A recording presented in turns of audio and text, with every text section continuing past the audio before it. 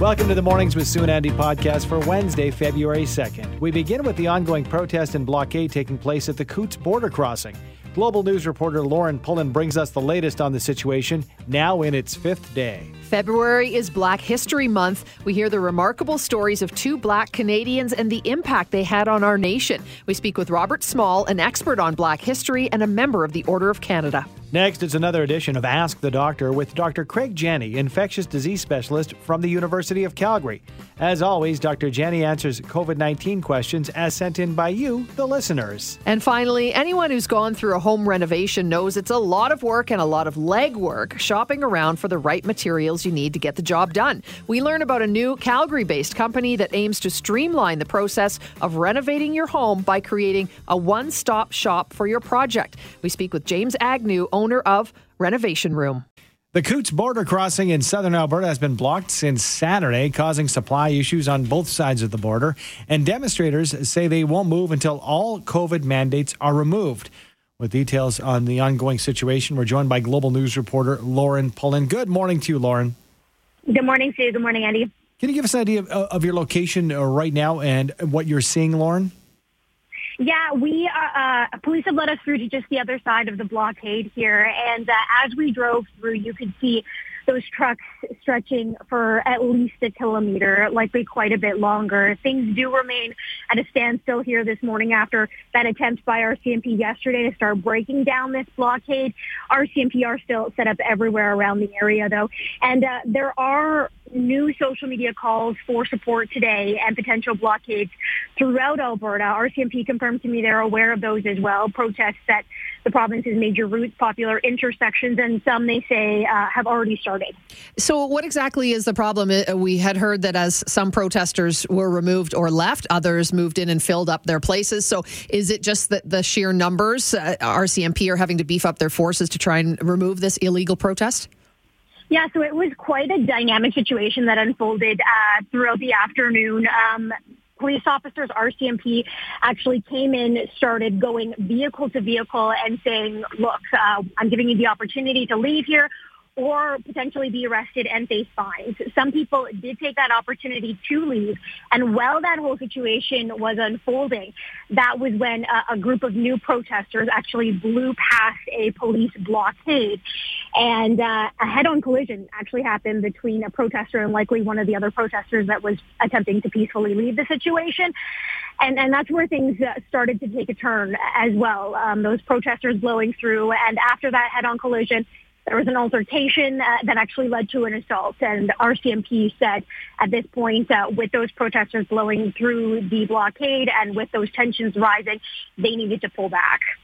Lauren, what can you tell us as far as what's on the agenda today? What's expected to happen, or what are you hearing? So RCMP have made it clear that this blockade is illegal and they are going to continue their efforts to clear the area. We don't have a timeline or any next moves on exactly when they're going to move in, how they're going to move in, or what is happening next. But again, both RCMP and Premier Kenney condemning this action as illegal, blocking that essential highway to the Coutts border. And as you mentioned, traffic at a standstill on both sides. One thing the Premier did call for yesterday was actually extended hours and extended service at other borders along the Alberta-Montana border there to try and accommodate as things still unfold. But yes, we are expecting more to be happening throughout the day to come here. And Lauren, understand that protesters are starting to harass people in Coutts as well, with hearing word that there were protesters taking pictures through the window of the mayor's home, for example. Yeah, police and the mayor acknowledging that those protesters did show up at the mayor's home. RCMP were pretty clear on this one, saying this fight is not with him. He's not the one who has put the mandates in place, and he and his family should not be facing this harassment. The mayor talked to us this morning and said he actually received some threatening text messages as well. So again, RCMP condemning that right away. No violence reported in that situation, but definitely rising tensions and a lot of frustrations, a lot of anger from everyone involved here. Very interesting, and hopefully we can come to a peaceful resolution today. sooner rather than later. Thanks for your time, Lauren. We appreciate it. Thank you. That is Global News reporter Lauren Pullen live on the scene at Coots. And, it's interesting because we've got some, texts on both sides saying, you know what, this is it. We need our quote-unquote freedom.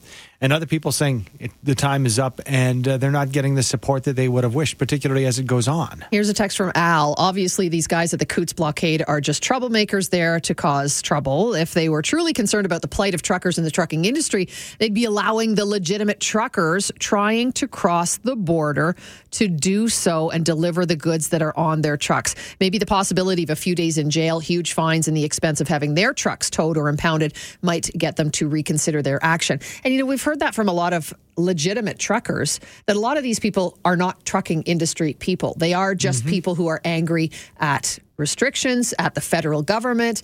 And, they're in there, as we were, one of the quotes from one of the truckers was they're down there in their, expensive pickup trucks, just joining the fray. And a lot of these people are causing a lot of problems. The chance to be part of something, but are you really behind it? And it's interesting, as we've heard over the past, several days, that these trucks, for the most part, are trailerless in the sense that logos and the companies behind these trucks and these brands don't want any part to do with it. You don't want to be attached to something like that. Yeah. I heard an interesting discussion on Shay's show. A couple of truckers had called in to say, these people who say, no big deal, just find a different place to cross the border to the truckers. They have paperwork that is filled out to cross at a specific place. The amount they pay, dollars to cross in those areas. So they have a route that they're supposed to take. The fuel to drive to a different location. Oh, yeah. And whose pocket is all that coming out of? So this is really starting to affect the trucking industry itself. And, as Ted just said, it's a global embarrassment identifying Canada's weakness. PM should be bringing in the military to assist the RCMP on this one. Well, we'll see. And I think that there could be some action today. We'll let you know as it unfolds. You can keep it right here on 770 CHQR. It is Black History Month, a time to expand our knowledge about historical Black figures that helped shape Canada. This morning, we're talking with a Black history expert and member of the Order of Canada, Robert Small. Good morning, Robert. Thanks so much for joining us.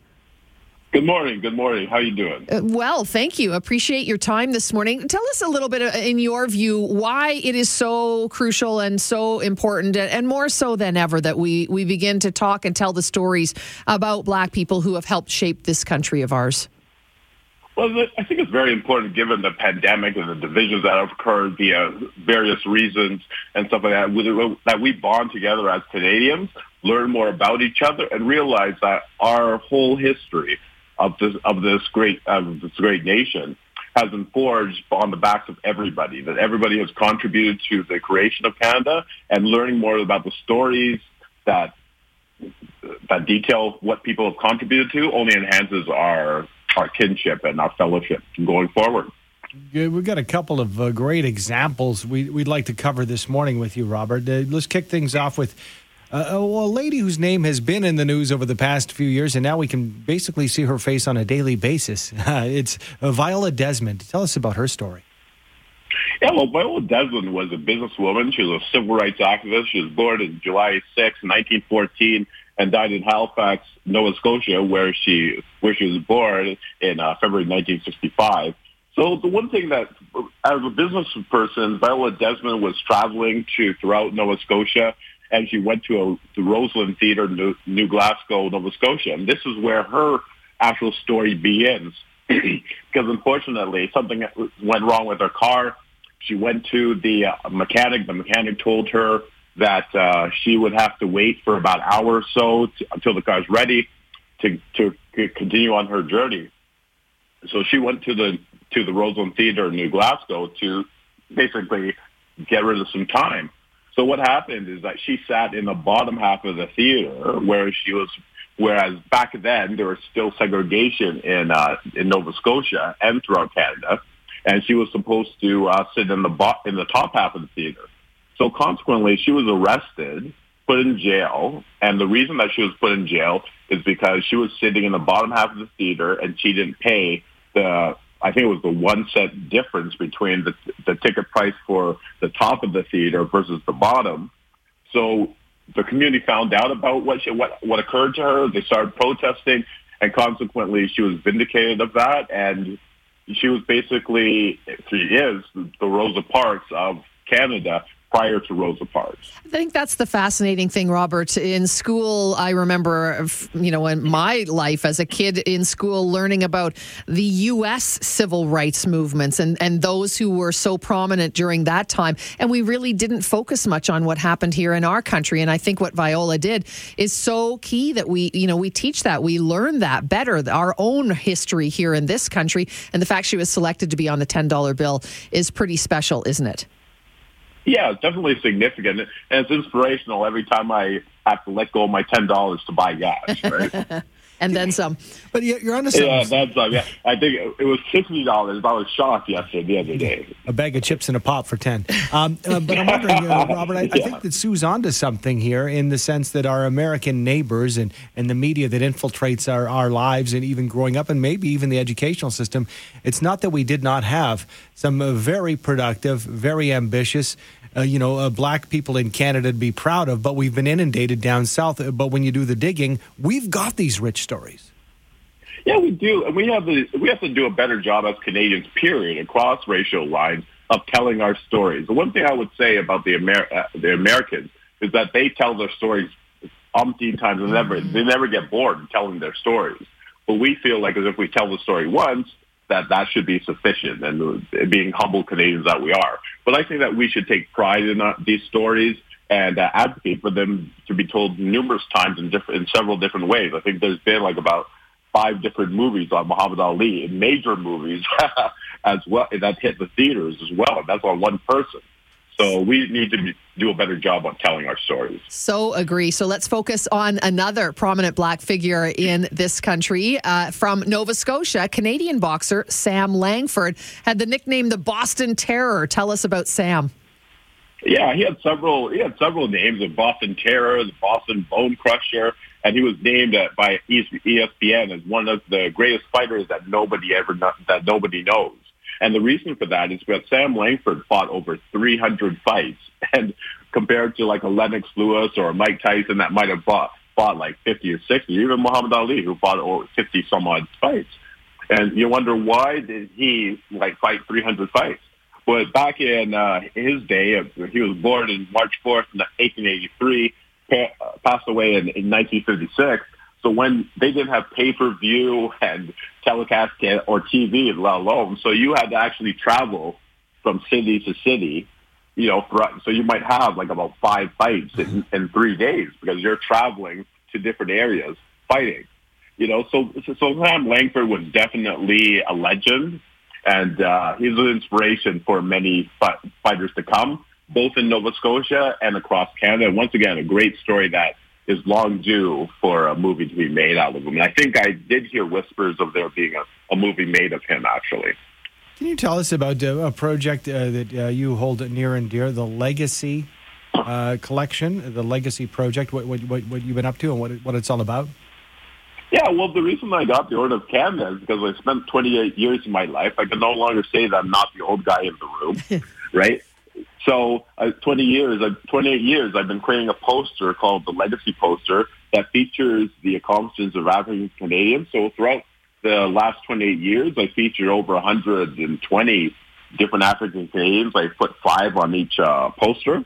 So it's been a really great adventure because, once again, speaking on 770 is really inspirational for me, knowing that I've been told that I've had a radio voice for the majority of my life, so I'm actually putting it into practice today. So the 18-year-old in me that heard that comment first is celebrating.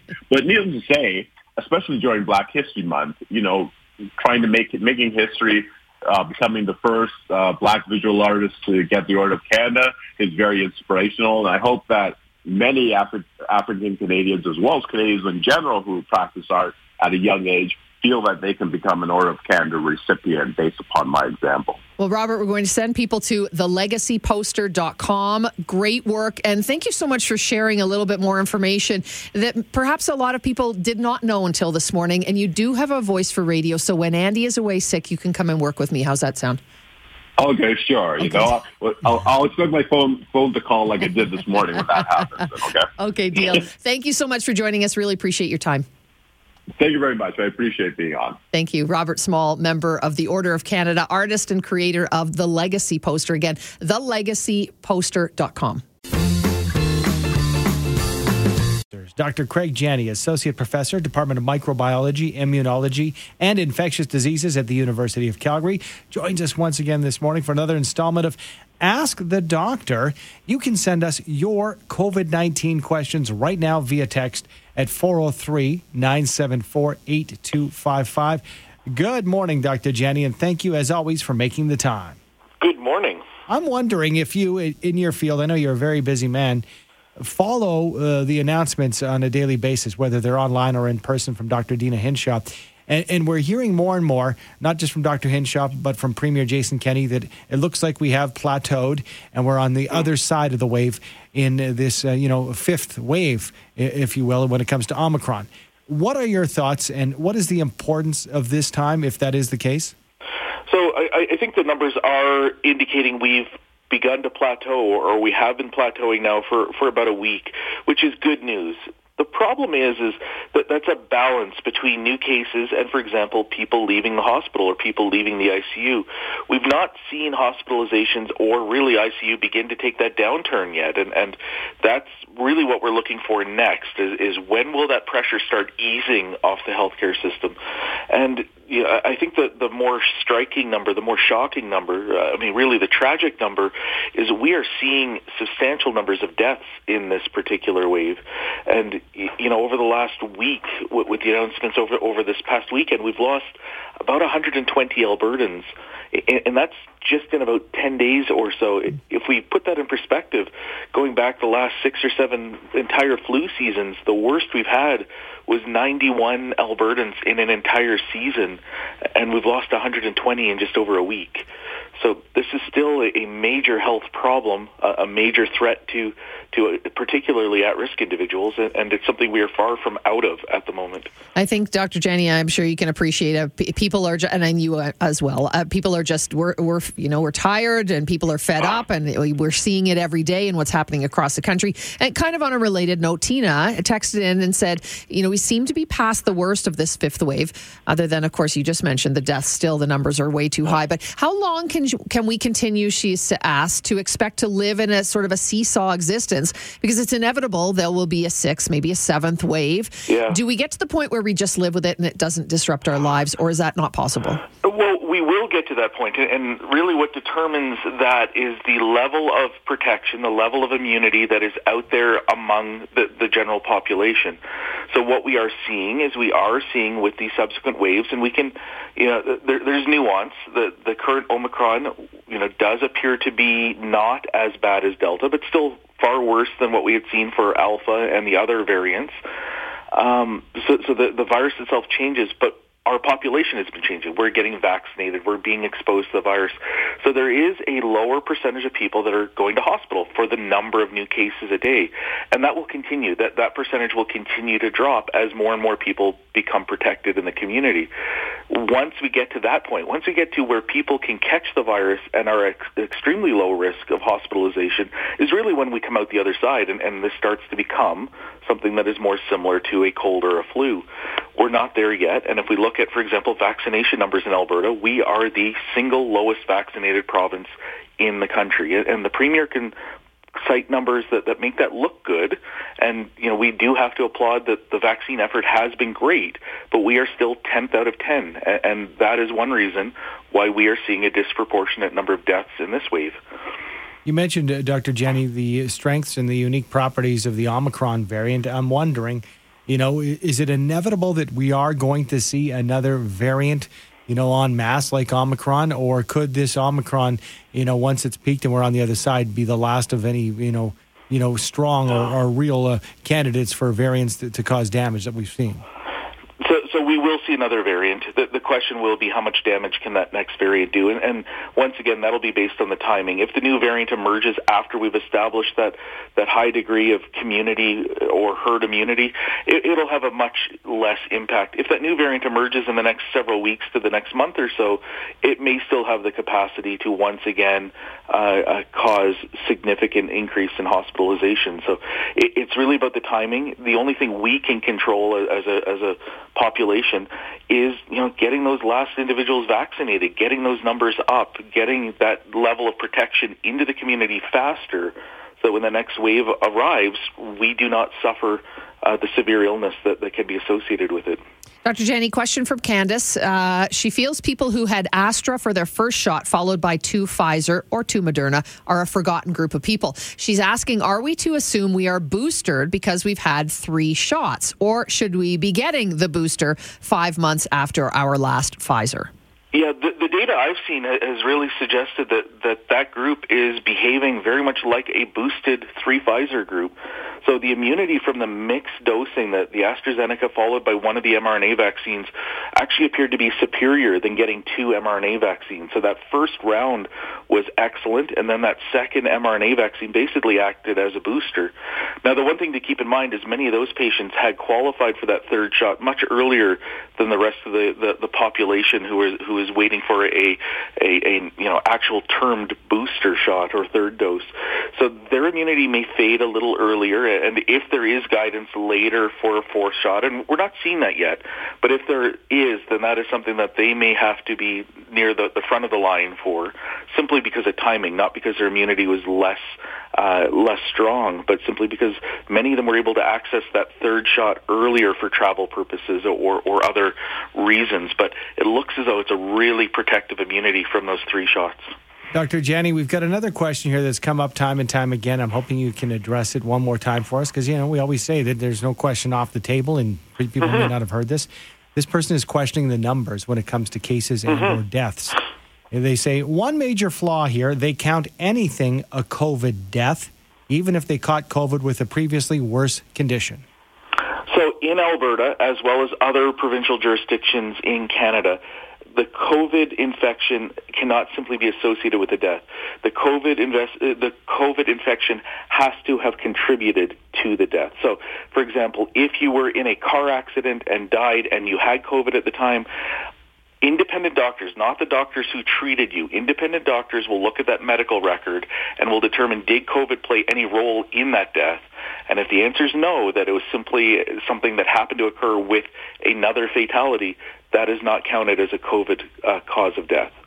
Dr. Janney, that's all the time we have this morning. We thank you so much for joining us once again. Appreciate it. You guys are always welcome. Take care. Thank you, you too. Dr. Craig Janney, Associate Professor, Department of Microbiology, Immunology, and Infectious Diseases at the U of C. If you're thinking of any kind of home renovation, there's a new business in Calgary that can help you out, make it a lot easier. Sounds like that's the case. Joining us this morning, we're hoping to catch up with James Agnew of the Renovation Room, because when you say, and you throw this term around a lot, one-stop shop, generally, how often is it a one-stop shop, or you see something and have to get in the car and go to another? My wife and I did renos on our kitchen about 1.5 years ago, and the thing is, the different meetings, the different locations, the different choices, it can make your head spin. And that's why this is a really neat concept. James Agnew is the owner of the Renovation Room, and he'll explain it because it's entirely his concept. It's never been done before. Oh, cool. He doesn't actually sell anything. He just gives you the place to go to find the products you need. So it's kind of like having a friend who has contacts for everything. When you say, hey, yeah. Who Very knows somebody like who that. sells cupboards? I got you're using my guy. How about an electrician? And, some of the fixtures that I'm interested in. That is fantastic. And especially with, over the past couple of years, we know renovations have been a big deal because we've spent so much time in our homes, right? And we're realizing, maybe a little work needs to be done, or maybe we need to change this or upgrade that, or just do a full reno altogether. Yeah, and, inventory when it comes to house buying is a very, very tight. So maybe you want to do those renos. So without further ado, here's James Agnew, owner of the Renovation Room. Good morning to you, James.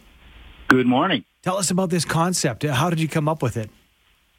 Well, it was an idea long overdue, and I thought about it a couple of years ago and talked to trusted friends, and they thought it's, again, long overdue. So I started putting together the plan to try to bring some sort of saneness to the builder and renovation selection process.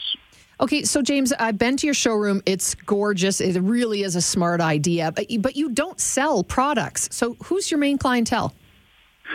Well, that's sort of the idea, is that we want the homeowners as one of the target markets to feel that they're coming into an environment where we're an advocate for them, where we can help them without any sales pressure to make decisions, to put together budgets and stay on budget. For the builder and renovation people and even the designer community, we offer a place where they can cut weeks and lots of driving to various showrooms from their schedule and get things done very quickly. So we're trying to be an advocate for them as well. Oh, okay. So give us an idea of what this actually looks like, because I'm having a hard time wrapping my head around the fact that it's not exactly products that you'll see, but it's the connection. So what's it look like if I were to come in? Well, first of all, we're trying to make it a fairly personalized interview process where we sit down with you and find out what your style is and maybe even help you discover your style. We have a discover your style area. And from there, we try to define what the scope of your renovation, in this case, might be. And then we try to help you to put a budget together that you can then complete armed with the numbers and the selections. Select your general contractor after this process, and work can pretty much begin right away. So really, you've got in the showroom different products from different companies or suppliers to help us figure out what we like, what we don't like, and maybe figure out, how we can set it together. Because most of us would love to think that we're designers, but we're not. We don't have the eye for that. So that's really where you help us out too, isn't it? Yes, we've been able to partner up with as much a local supply as possible. Obviously, that's not always possible, but the wholesale distributors have really come to the table. They've put their products in the showroom. And then, of course, at the end, we have a library where we can put pretty much everything else, keeping in mind that the builders have their favorite suppliers, and we want to honor that. And when they send their customers here, we're going to help them select the products from the suppliers that they favor. Very interesting concept, a good local success story. Thank you so much for your time, James. We appreciate it. Thank you very much. This is James Agnew, owner of the new Renovation Room. You can find them online at renovationroom.ca. Thanks for downloading and listening to the podcast. Don't forget to subscribe, rate, and review for free at Apple Podcast, Google Play, or wherever you find your podcasts. And tune in to Mornings with Sue and Andy from 5:30 to 9 every weekday morning on 770 CHQR.